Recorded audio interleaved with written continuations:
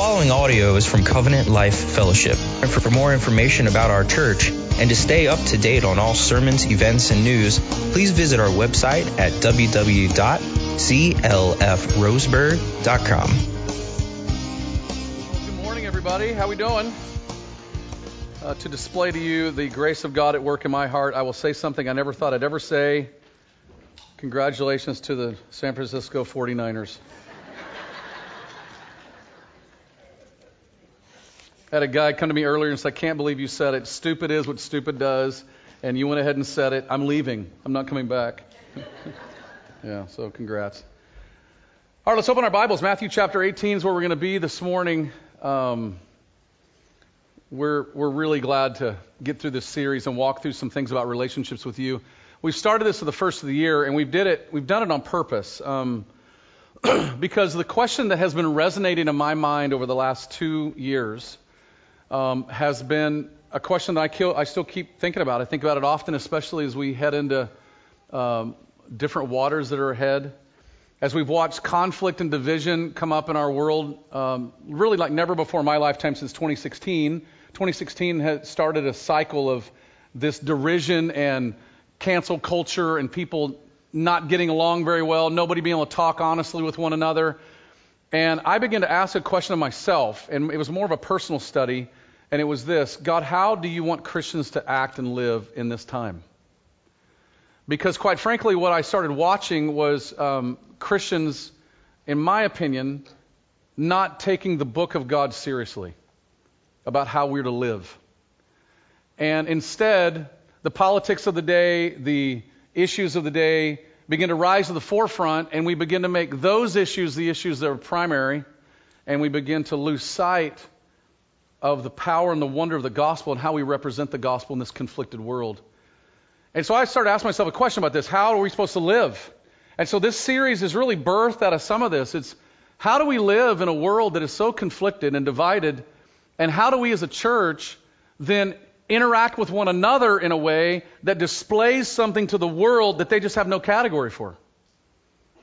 How do we display the power of Christ at work within us that would cause us to work through hard issues, to confess sin with one another, to be humble to hear from one another, to love each other enough to let us disagree over secondary matters and still walk out the door loving each other? How do we do that?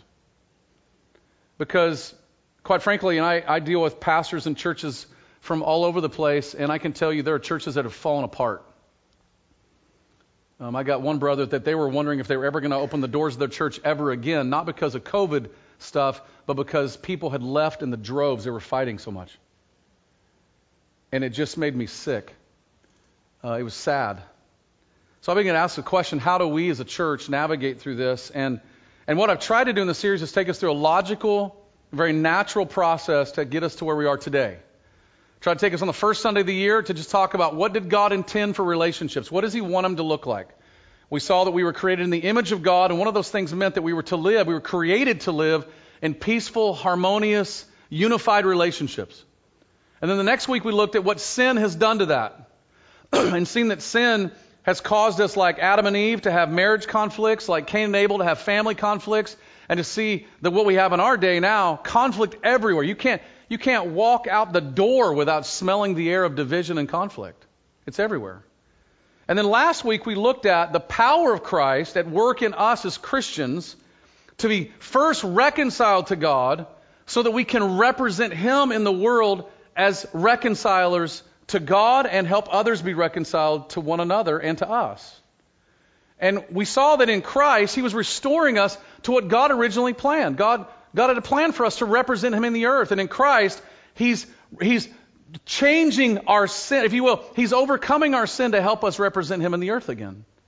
And one of those ways is by being reconcilers in this world. Now, the last 3 weeks we've saw this very clearly, that the power of Christ is the only power that can restore us to God. Jesus is the only way to be restored to God. We saw as well that Jesus is the only power that can help us be restored to our God-given role of representing God in this world. And then we also saw that Jesus is the only power that can truly help us be restored to one another to live in unified, loving, joyful, peaceful relationships, because only in Jesus can we really see that our sin is a big deal, and that we would confess it to one another, and that we would be able to forgive one another because we've been so freely forgiven. There's nothing else in the world that offers that kind of power. And so today and next Sunday, we're going to look at more practical stuff, more practical steps. We're going to kind of get out of the theological component of it, if you will, and talk about practical steps of representing Christ in our world. And this week, we're going to talk about forgiveness. And the reason why we're doing this is just examine this for a moment from your own history and your own life. Imagine how many relational divides, church splits, marriage conflicts could be resolved with two things, two simple things. A person coming and saying, I have sinned against you in this way, and I want to ask you to forgive me. And the other person saying, I freely forgive you, and I'll never bring it up to your account ever again. Just those two things. Imagine if we would be such people that would do the little things when it comes to relationships, to have the humility to look inward and see our own contribution, and the humility to acknowledge it and ask for forgiveness. And then on the other side, to be a person that goes, yes, I've been forgiven so much, I'm going to give you forgiveness when you ask it of me. That's one reason why we're doing it. The other reason we're doing it is, listen, you can't walk out of these doors without experiencing pain. There is a lot of pain in this world, and people have hurt others in just unfathomable ways. I mean, just unimaginable ways. I mean, from sexual abuse to domestic violence, unfaithfulness in marriage, people lying against you, lying to you, cheating you, people slandering you to your friends, gossiping about you all over town. Living in this world is really painful, and knowing this church like I know this church, that we have a lot of pain. There's a lot of people that have pain. But one of the things that is evolving right now in Christendom and in the church is the church is starting to recognize there's a lot of pain in this world, but the answer that they're giving is this: let's talk to each other in our pain and see if that'll help us find some health. I think we should look at it from another angle. Let's recognize our pain has been caused by either our sin or somebody else's sin. The gospel has come to help us be reconciled to God so we can be reconciled to one another, and we can freely forgive others as Christ has forgiven us, which actually will bring health. I'd rather talk about health than talk in our pain to one another. Because I think what we'll find is that's where true health is going to be found. We're going to find help and hope in the life and the joy of the gospel. Living in this world is hard. And we want to be really sensitive to that. Some of you have been hurt terribly. Some of you have had friends betray you. I don't want to go through the list of situations in my life where people have slandered me, gossiped about me, said things about me that I could never defend. Because now, in this culture, you go out to defend yourself now, you're immediately guilty. And I've had friends betray me. Those lists, we could go on and on. You would have your own list. But Leon Morris, I think, says it best of why forgiveness is so critical. Forgiveness is important in a sinful world where all people are sinners. And we're all in need to be forgiven, of being forgiven. It's also needed because people keep on sinning against us. So that we ourselves are constantly confronted with situations in which the followers of Jesus are required to forgive. So it's a hard subject. It's a challenging subject. It's one that we got to spend some time on because if we're truly going to be reconcilers in this world, we've got to have a category for what happens when we get sinned against. Or what happens when we sin against others. How do we approach this? Now, if you're new with us, hopefully you got a bulletin. I heard we ran out of bulletins, so if you ran out, I'm sorry about that. We'll get that corrected, Lord willing, next week. But here's the big idea of the day that I hope we'll hit. The forgiveness of God is the foundation for our forgiveness of others. Very simple. The forgiveness of God is the foundation for our forgiveness of others. Now, here's what I want to do this morning is I want you to realize first that God is here to help you. I am freshly aware that there are multiple situations I know nothing about. I was in the foyer outer lobby after we were done first service, and a guy came up and said to me, I know you said this in the sermon, but man, you don't know this person I'm dealing with. I said, you're right, I don't. I said, that's why I said it in the sermon. So you'd know that I wouldn't. I didn't know, right? I said, but I can tell you this. I know a God who does know, and I know a God who's willing to help you. And this stuff's hard. There's so many myriad of situations, it'd be impossible for us to cover all of them in a sermon. But the principles are going to be true. So I want you to know your God is with you. Your God's here to help you. Your God sees you. Your God sees the person that's really hard to love and forgive. And your God sees the areas in your life where you're being unforgiving as well. And He cares for you enough to point that out, bring it to you, and then offer you help and hope in the power of the gospel that can actually free you from bondage. That's what we want to get to this morning. So I want to ask you to do something for me. As you're going this morning and you're writing notes and you're taking notes, and maybe you're on your phone, if the Lord brings to mind somebody that you immediately realize, I'm being unforgiving, write it down. And commit yourself to dealing with that before the Lord. I'd also ask you, if you realize as you've gone through this, you've not making some steps to go be reconciled to somebody, write that down. It's way too important to just ignore. And I want us to be people that say to ourselves, we are going to do the hard work of this because Jesus did the hard work for us. Right? That's what I want us to do. Okay? So let's pray together before we start, because we're going to need the power of God today. Okay? Father, you are so good to your people, and you have never left us alone. And in moments where we have aches and pains and sorrows, I am grateful that you don't sit on your throne in heaven and distance yourself from us, but Lord, you come running to your people. You know every moment when one of us has been hurt. You know every situation when we've been sinned against. And yet you still in your word tell us to forgive others as God in Christ has forgiven us. So Father, would you go to work in your people? These are your people. They're not mine. They're yours.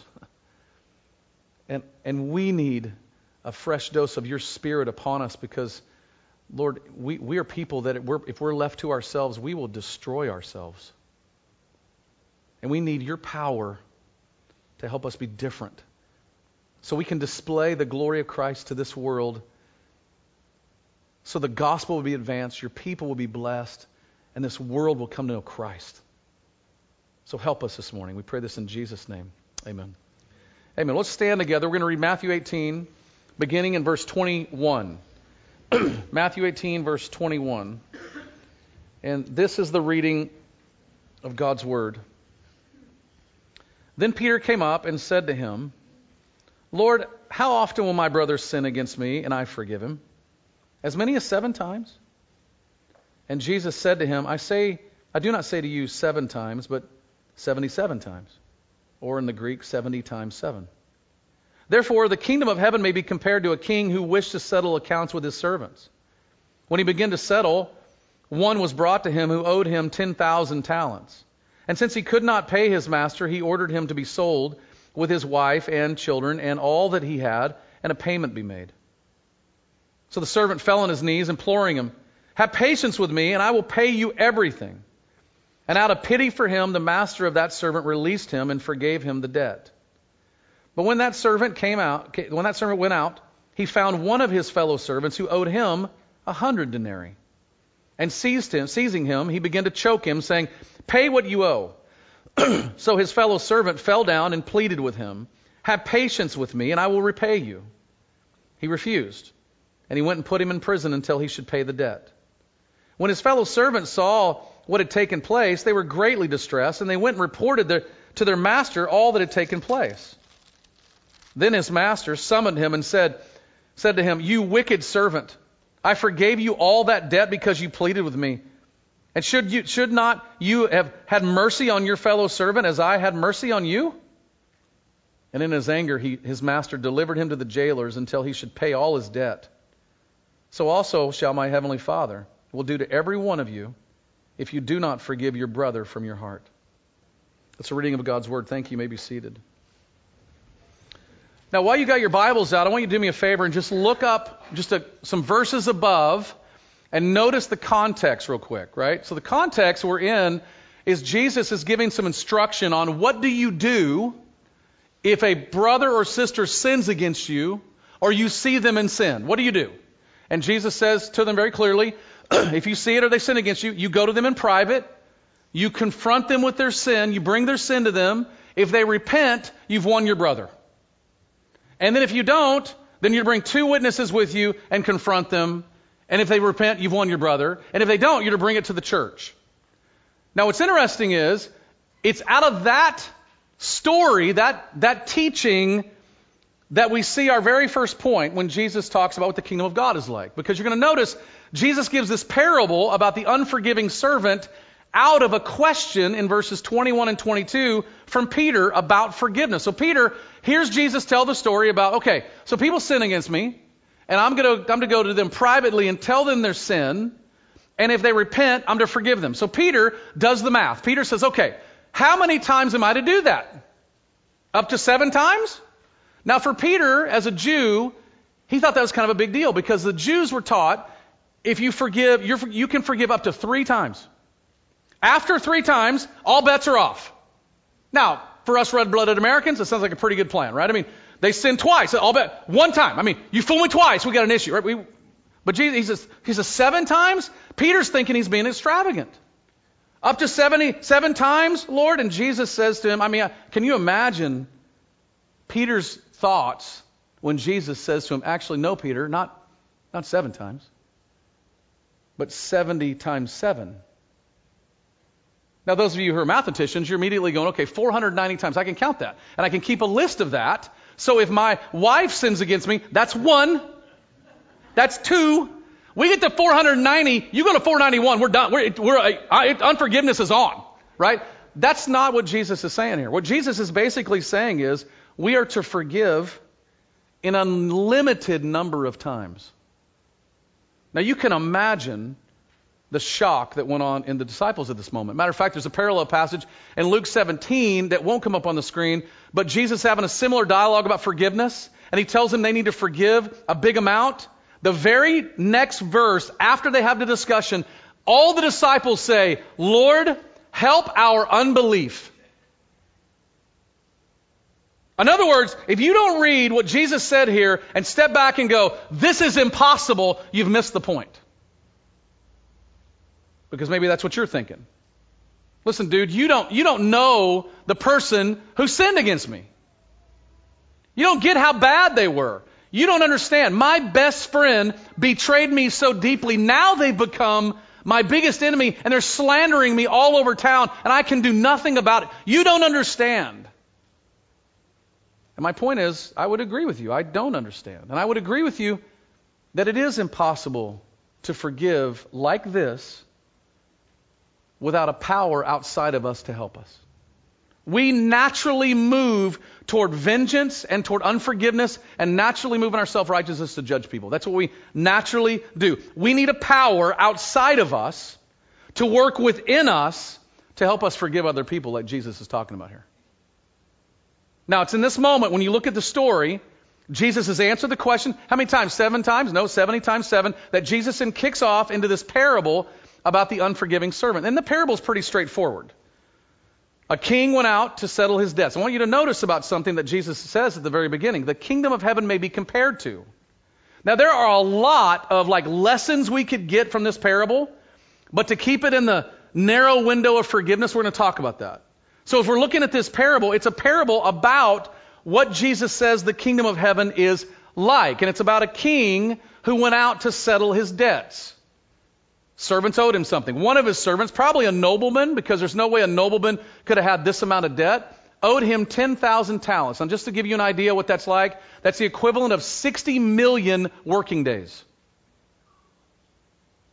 There's some debate on, in our day and age, it was equivalent of anywhere from $3.5 billion to $12 billion. I would argue with that now to say with inflation, it's $22 billion. Okay, so we get an idea that he owed him a load of money that he could not pay back. And when the king found out the man couldn't pay it back, he decided he's going to throw him in jail with his wife and children, and he was going to sell everything he had.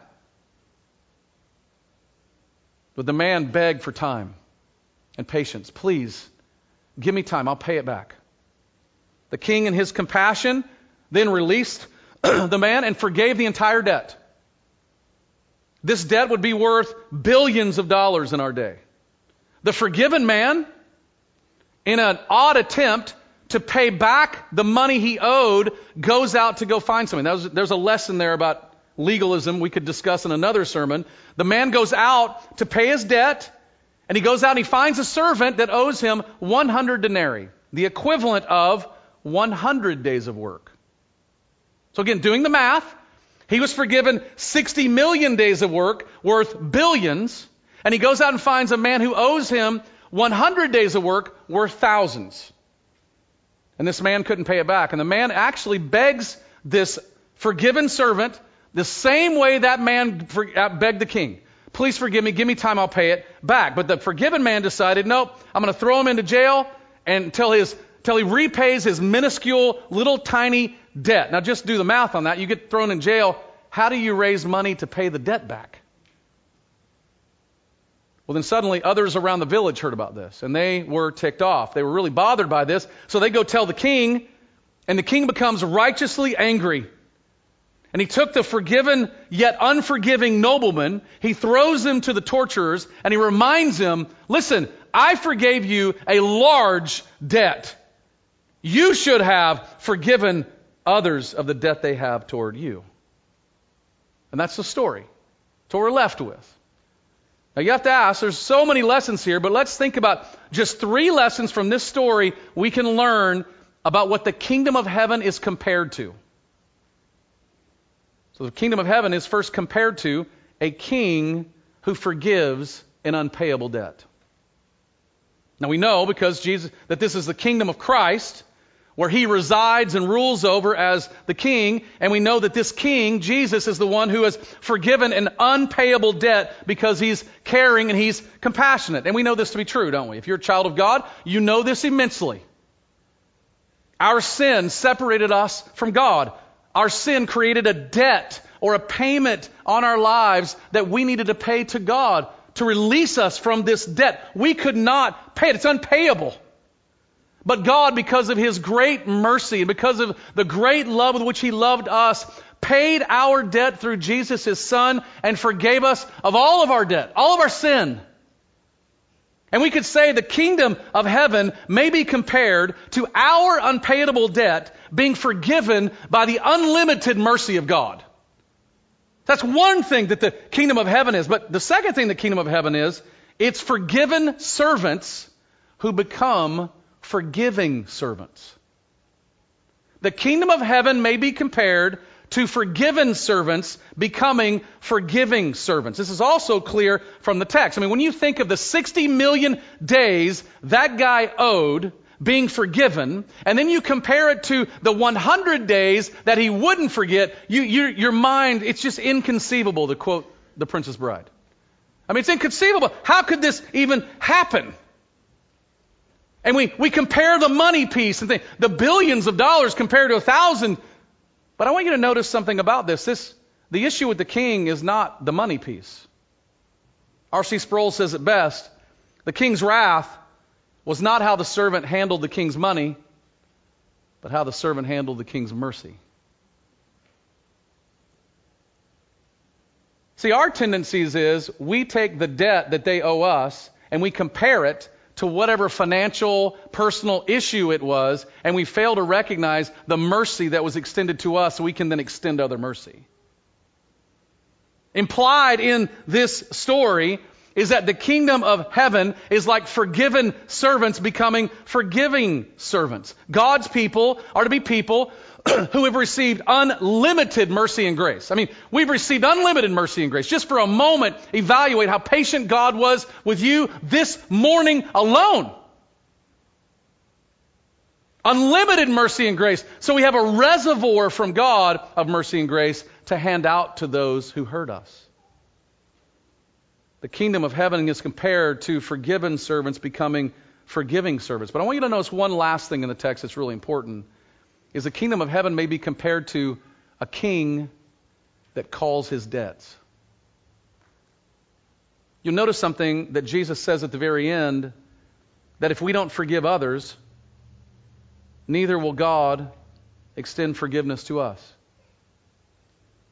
See, Jesus is not saying that we forgive so that God will or can forgive us. What he's saying is forgiveness from God in the heart, an understanding of God in the heart, is revealed by the way we forgive other people.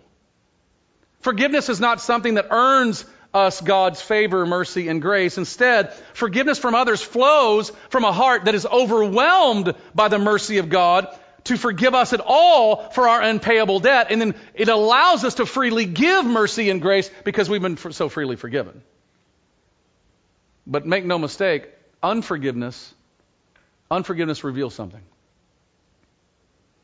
It reveals a heart that does not understand its debt before God, nor does it appreciate or is it grateful for the mercy of God extended to them. Being unwilling to forgive others can indicate that you have not been forgiven by God because you haven't believed it. And listen, that is remarkably dangerous. As we were worshiping this morning, I usually stop periodically to listen to the church sing. And I remind myself of a picture that is in the Bible where Paul talks about in Colossians 1 that his aim is to present all of God's people mature in Christ. And I let you all sing while I listen, and my prayer to God is, Lord, hear your people sing. These are your people. My fear and my worst fear is on that day that you would not heed these words. Unforgiveness and bitterness cannot go unchecked. Sinful anger cannot go unchecked. Unrighteous indignation toward other people cannot go unchecked. It is too dangerous.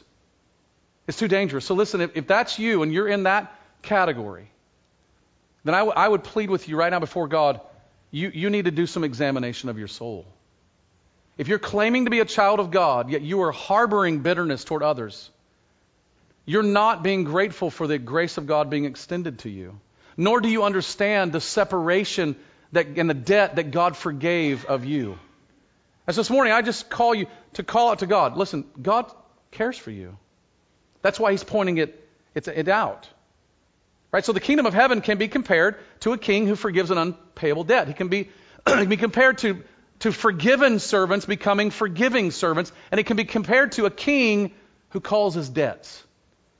Now that's the story, but with that story, let's take the next 2 points and let's talk about forgiveness a little more. Let's pull the thread of forgiveness a little bit, and I want to talk more about just conclusions we can draw from the text, but I also talk about conclusions we can draw from other places in the Bible, and that's our second point, what forgiveness is and what it is not. Now, fair warning here, the notes that are going to come up on the screen, you're going to have an outline, 1 point, but there's going to be a lot of things you're going to want to take a picture of with your phone if you can do that. If you got a flip phone, that's your deal. But if you want to take notes, get your pen out and be ready, okay? Because there's going to be things that are going to come up that are not on your outline, okay? So let's start with a very simple definition of forgiveness. Forgiveness is a willing promise not to bring another person's sin up to them, to others, or myself as a form of accusation or revenge. I'm going to read it again. Forgiveness is a willing promise not to bring another person's sin up to them, to others, or myself as a form of accusation or revenge. Now, one of my favorite Puritans is a guy named Thomas Watson. And Thomas Watson was asked the question in his book, The Body of Divinity, what is forgiveness? And here's what he wrote. Forgiveness is when we strive against all thoughts of revenge, when we will not do our enemies mischief, but wish well to them, grieve at their calamities, pray for them, seek reconciliation with them, and show ourselves ready on all occasions to relieve them. Do you see your need for the grace of God? Forgiveness is a willing promise not to bring another person's sin up to them, to others, or to myself as a form of accusation or revenge. Now, with that definition, let's just look at some things in the definition and in the story that will help us. The first thing you'll notice about forgiveness is it's costly. Forgiveness is costly. We see this in the parable. We see it in our relationship with God, and we see it in our relationship with other people. Forgiveness means we are willing to let a real sin or offense no longer separate us. See, here's the thing we have to realize. Forgiveness does not mean the sin never happened. Forgiveness means the sin happened, I'm scarred by it, I see my scars from it, but I'm choosing no longer to let that separate us. I'm making a willing decision to never hold you account to that sin again.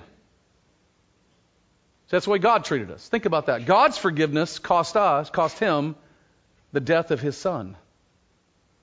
The forgiveness of the king cost him billions of dollars. As an example of our unpayable debt. Our forgiveness of others will cost us laying down our offense to not allow that to separate us anymore. Forgiveness is costly, but let me say this to you clearly. It's the cost of freedom. Unforgiveness is more costly because it's the cost of bondage. You can go to Fred Meyer, you're going to pick something to buy, and if they had on the shelf, freedom, and the payment was, forgiveness, or bondage, and the payment was unforgiveness, that's the picture here. It's going to cost you somewhere. But one's going to benefit you, the other one's going to hurt you. Forgiveness it's costly. But the second thing you're going to notice is forgiveness is a willing promise to not bring it up against the sinner, to others, or to ourselves. Now I want you to notice something about this. It does not mean we forget the offense. I've heard too many Christian preachers say, forgive and forget. The answer is, that is not biblical. It's not. Nowhere in the Bible does God forget our sin. He can't. God is omniscient. He sees everything. God knows the name of every molecule that's ever gone in the history of the universe. Rather, the Bible says, God chooses to no longer count our sins against us. So God sees our sin, it's real, but God says, I'm not going to let that separate us anymore because I've sent my son Jesus. When it says he chooses to no longer remember our sins and cast them from the east and the west, notice he's choosing to not bring them up anymore against us. Just like us, we're doing the same thing. God chooses to no longer bring and count our sins against us. When we forgive, we're choosing to no longer count others' sins against us. This means we don't constantly remind them of the sin that they've done before us. This happens in marriages. Good grief. If you live in a Christian marriage, you know every day of your life sin's going on. You're hurting your spouse one way or the other. And, there's things that happen in marriage. Your wife asks you on Sunday, honey, would you please take out the trash? And it's still there on Thursday. It happens, right? And you know the feeling, right? Your wife's standing by the trash can. You're both getting ready to go to work. And you're kind of getting ready to blitz out the door. And she goes, the trash has got to go out. I told you Sunday, Monday, Tuesday, and not today, Thursday, right? There's this reminder of your sin. And dudes are looking at their wives are not looking at them. Right, I get it. I know what's happening here, right? Totally see that picture, right? We all have this happen. And it could be both ways. Husbands asking wives to do something they don't, and we're reminding them constantly. The question is, how do we do that with a forgiving heart?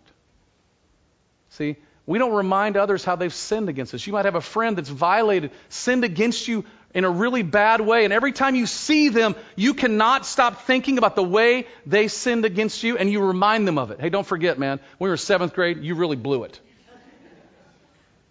I had a guy several years ago remind me of a pass I dropped in 8th grade. What a jerk, right? It was the last catch of the day, and I had a chance to win the game, and it went right through the wickets, man. And the coach says to me, what are we going to do, throw it to him again so he'll drop another one? Man, it was really nice. And then my friend brings it up like 4 years ago. I'm 52. That was weird, Let it go, dude, right? Right? We don't bring up people's sins to them. But it also means we don't bring it up to ourselves. We don't bring it up to those accusations that flow in our mind. So I have to do something periodically. I remind myself regularly, no, I've chosen to forgive them and I'm not bringing this to their account again. Or we don't bring it up to others. We do this really well in spiritual realms in Christendom. We call them prayer meetings. I need y'all to pray for me because so-and-so, they really hurt me. And I just want you to pray that we would be reconciled and we think we'd be good, and here's what they did to hurt me, and just so you can avoid them later so you don't get hurt as well. And suddenly we're like, wait, stop, right? We're spreading it out to other people. That's not forgiveness. See, forgiveness is a willing promise to not bring it up against them, to others, or to ourselves as a form of accusation or revenge. But third, forgiveness is immediate and it is a process. Let me explain that. Notice in verse 35, Jesus said that we must forgive others from the heart. That's the immediate part. When others sin against us, we can, through the power of Christ at work in us, forgive them immediately in our hearts and our minds. I have a lot of Christians that say to me, I can't forgive them, I won't forgive them, it's going to take time, all this stuff. And I say to them, okay, great, here's the point. You can't use the word can't.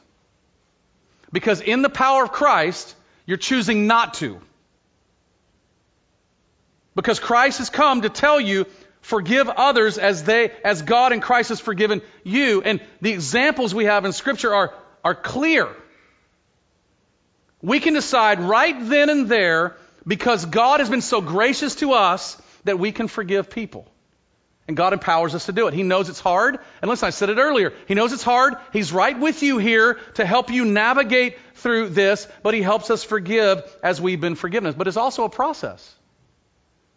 See, reconciliation with other people and restoration is not possible. It's not possible without confession of sin and repentance. It's just not possible. You cannot truly be restored to somebody without the sin between you being addressed, being confessed, being repented of, and being forgiven. You can't.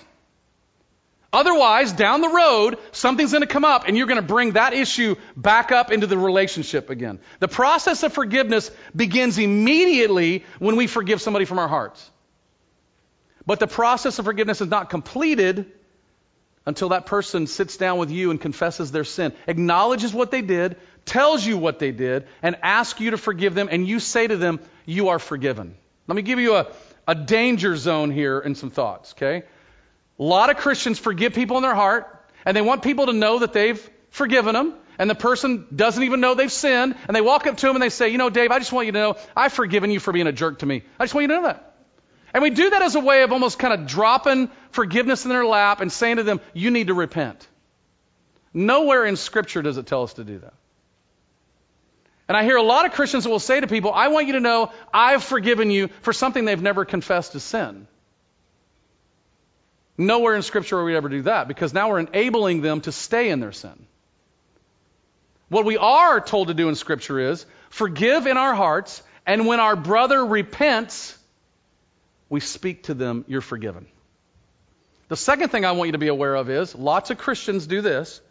They sin against somebody and they say something like this, I'm really sorry, I didn't mean it that way, I'm sorry. And it leaves no room for the person to respond. You say, I'm sorry for things that are accidents. I didn't mean to trip you. I'm sorry for dumping that glass of water on you. I'm sorry for forgetting the appointment. I really didn't mean to. It was a complete accident. Here's what happened on our family day. We ask for forgiveness when we sin against somebody. And the reason for that is there's an interaction that has to take place. There's an opportunity to confess sin and an opportunity to grant the forgiveness that's already in the heart. So when I say it's a process, it's immediate and it's a process, what I'm saying is individually before God, we can forgive anybody who sins against us. But to make it spoken, they have to come to me, or I have to go to them and confront them. And they've got to confess their sin, ask for forgiveness so I can say to them they're forgiven. The other thing, if somebody says to you, they come to you with this issue of sin and they ask you to forgive them, don't blow it off by saying, oh, no big deal. Just get over it. No big deal. Who cares? What you're basically saying to them is their sin against God is not a big deal. No, it is a big deal. So one of the things I do periodically when people come to me, they confess things to me and they tell me what they've done against me, and I say to them, great, I forgive you. And I say to them, thank you so much for bringing that up. And I really didn't see you do that in the meeting, but I really appreciate your sensitivity to be aware of it. Thanks for doing that. And I immediately communicate back to them that the relationship is moving forward toward reconciliation. Now we're going to cover that more clearly next week, But I just want you to get something in mind. It's a process. It's immediate, but it's a process. And the process cannot go on without two people interacting. The fourth thing you're going to notice about forgiveness is it does not guarantee reconciliation and restoration. Listen, that's the hope. Our hope in forgiving others and vice versa is that our relationship would be better with them before things got way weird. But realistically, listen, that may not be the case this side of heaven. And for me, as I've grown in this world, when I was a young preacher, very idealistic, once we repent, let's go, man. We're brothers. We're bros. Let's get this thing right, man. Let's move forward. And the more I've interacted with sinful people and had my own sinful heart interact, I've realized the best thing I can probably do is just repent of my own sin and hope for restoration. It may never happen again. That's the hope. Vaneetha Reisner on Desiring God wrote this point in a blog post I found really helpful. Forgiveness is unconditional, but meaningful reconciliation and restoration are conditional. In the gospel and in human relationships, on the offender's genuine repentance, humble willingness to accept the consequences of his actions, and a desire by both parties to work on the relationship. See, what you need is two people, right? You need the person who's been sinned against has a person come to them and acknowledge with genuine confession and repentance, I blew it, and here's how I blew it. Would you forgive me? Yes. And then both parties begin to work toward restoration of a relationship. See, we can always forgive, but we might not ever be reconciled or restored. I can always forgive people who sin against me in my heart. But things may never be the same with that brother or sister who sinned. But forgiveness can still work in my heart, and I can always be ready for reconciliation so that when they do come, I can just speak to them what's already in my heart. See, a situation like this happened to me several years ago. And in a conversation with a guy through email, trying to get him to meet with me face to face to go over his concerns, he refused to meet with me. I talked to our elders about it. I said, I don't know what to do. I've pursued this guy. I've done everything I know to do. I've called him. I've texted him. I've emailed him. And the elders said, listen, you've done everything you can. The ball's in his court. 3 years later, I'm driving home. I'm at Diamond Lake Highway, right? I remember where I was, Blacktop Hill. I shot a text to this guy. Hey, I want you to know I'm praying for you. I'm thinking about you, and I hope you're doing well. I get an immediate response. Do you have time to talk tonight? I said, brother, you name the time and the place. We talked for 3 hours on the phone, which started with, I need to tell you all the ways that we've sinned against you. And said, would you please forgive me? I said, dude, I've waited 3 years to tell you, yes, you're forgiven. Can we move on now? I had another brother years ago, took us 9 months. This guy waited, avoided me like the plague. We finally sat down together. It took us 5 minutes to reconcile it. It doesn't always end in reconciliation, but our hope is it will. The last thing is forgiveness does not mean an end to all consequences. This is a question that people ask a lot is, okay, so I'm going to forgive them, and therefore I just kind of write off the debt. That's what you see in the parable. Well, the parable is there to reveal something. It's reveal an unpayable debt. If somebody has stolen from you, biblically speaking, their restitution is 20% more than what they stole from you. If it's a crime, you can forgive them in your heart, but there's still a penalty to pay. Not to mention the penalty to pay of loss of trust in the relationships when people sin against you.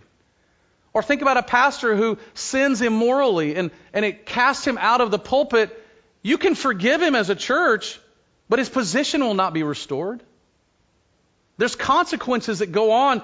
Even though forgiveness might be extended or in the heart, there's still consequences to be paid. It doesn't mean an end to all consequences. So that's what forgiveness is and what it is not. Now let's finish with the third point. How to be forgiven and forgiving. So how do we apply this? Well, the first thing we got to do is be forgiven. And to do that, you've got to understand who you are and who God is. We've all sinned and fallen short of the glory of God. Our rebellion, our disobedience to God, just to one of God's commands has separated us from God. To be made right with God, we need God to make us right with Him and forgive us of sin. This isn't our way of manipulating God. God's the one that does the transaction. That's why He sent Jesus. Jesus lived perfectly in our place. He lived the life that we were supposed to live, that we didn't live, nor could we live. We sinned, Jesus didn't. And He died in our place, the wrath, the death that we deserve. Our sin deserves the curse and wrath of God. The moment we breathe, we deserve to be sent to the eternal punishment for the rest of our days. But Jesus took our place instead. And to show that God was happy with all that Jesus did, God raised Him from the dead. So to be forgiven, we must believe that we have an unpayable debt before God, and only Jesus paid for that. So listen, if you're here, you don't know Christ, we would say to you, the issue of forgiving other people pales in comparison to you being forgiven by God. You need to trust in Jesus. The moment we trust in Jesus, God instantaneously forgives us of all of our sin. What a gift. He restores us to a relationship with Him and makes us His children. It is amazing grace, unlimited mercy, eternal love, all on full display. That's how we're forgiven by God. And when God forgives us, here's the amazing thing. God gives us His power and His willingness to forgive other people. So we can go from being forgiven servants to now being forgiving servants. So how do we do that? Let me give you two things. The first thing you need to do is recognize that our sin against God is worse than others' sin against us. See, if you want to guard yourself from unforgiveness and bitterness, just ask God to show you how big of a debt you had. See, the older I get, the more I realize I'm the biggest sinner in the room. I'm not one beggar showing other beggars where the bread's at. No, I'm a sinner that was filled with my heart in rebellion against God. And I had a debt that I could never pay. And when you understand the gospel, the depth of the gospel, you can't be unforgiving. Ask God to show you that. Unforgiveness claims that others' sin against me is worse than my sin against God. That's dangerous. Think how scary that is. That's why we must start as Christians with understanding, believing that our sin against God is worse than our sin, than others' sins against us. But the second thing we do is we must remember that others' sin against us is not worse than their sin against God. See, their sin against God is more damning than their sin against us. Their sin reveals that they need to be reconciled to God. And listen to this. Our response to their sin reveals to them which relationship we think is more important to them to be reconciled. So we get mad, we blow up. We're telling them, you've sinned against me so bad, you don't need God. But if we learn to respond in patience and humility, revealing to them the gospel of Christ, we're showing them their greatest need is to be reconciled vertically to God. See, bitterness is born in a heart that makes itself the ultimate judge. And when we hurt others, when others hurt us, they offend us, sin against us, we have our own modern day hell to pay. We isolate from them, we reject them, we separate, say bad things about them because we are the judge. But what if instead we saw their sin against God as more important, and God being the ultimate judge, we're now free to forgive them because Jesus has also come to forgive them just like He came for us. Now listen, next week we're going to dive into all the mechanics of this more in some detail. But for right now, I want you to get this deep. We've got to get this deep into our souls. Understanding our sin against God and God's mercy toward us is the key to unlocking a bitter and unforgiving heart. If you want to deal with your unforgiveness and bitterness toward other people, go to God and ask God to show you His mercy toward you. Go to God and have Him reveal the depth of your sin. You won't stay unforgiving very long. Michael Green put it like this: the Christian life is born in forgiveness, and it must characterize us all the way through our relationships. Paul Tripp summarizes it perfectly. Forgiveness is the only way to live in an intimate, long-term relationship with another sinner. Forgiveness is the only way to negotiate through the weakness and failures that will daily mark your relationships. It's the only way to deal with hurt and disappointment. Forgiveness is the only way to have hope and confidence restored. It is the only way to protect your love and reinforce the unity that you've built. Forgiveness is the only way not to be kidnapped by the past. It's the only way to give your relationships the blessing of fresh starts and new beginnings. Friends, forgiveness reveals to the world a power that is outside of it. It reveals to the world a power that is so powerful that we can actually have right relationships even if we've sinned against one another. Let's pray.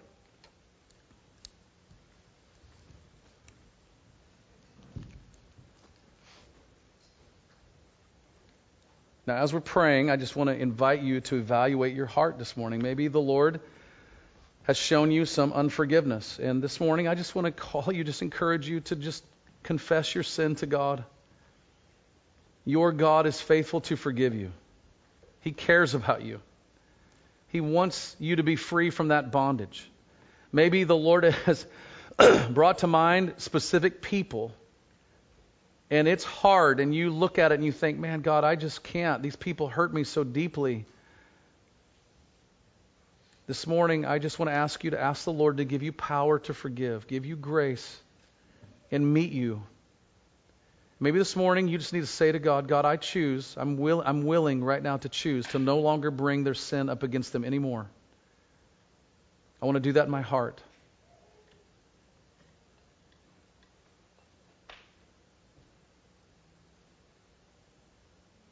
And I imagine, like it was in our first service, there were several people battling with unforgiveness.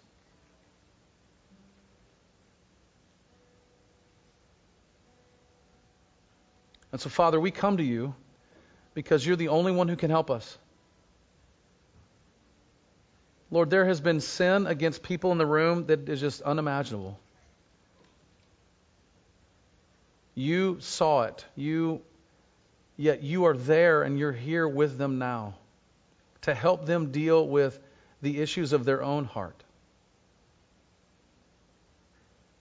And I pray that you would encourage them to give them strength to forgive others. In their heart, give them strength to be freed from the bondage of bitterness. Help them to see the power of the gospel that has come for them.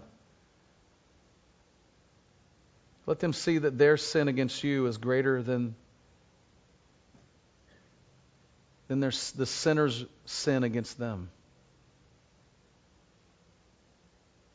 Help them to see their need today to be reconciled to you. Father, we cannot be forgiving people without the forgiving one being alive in us. So would you help us today? Shepherd your people, because, Lord, there are so many situations that we as humans just can't even fathom. Yet you are with your people. Care for them today. Give them strength and mercy and grace. For the good of their soul, for the good of the gospel, for the glory of God, and for the good of the church. And we pray this in Jesus' name. Amen. Amen. This sermon has been proudly given in response to cherishing the gospel of Jesus Christ. Be sure to check out our YouTube channel and subscribe to watch all our sermons online. For more information about Covenant Life Fellowship, visit us on the web at www.clfroseburg.com.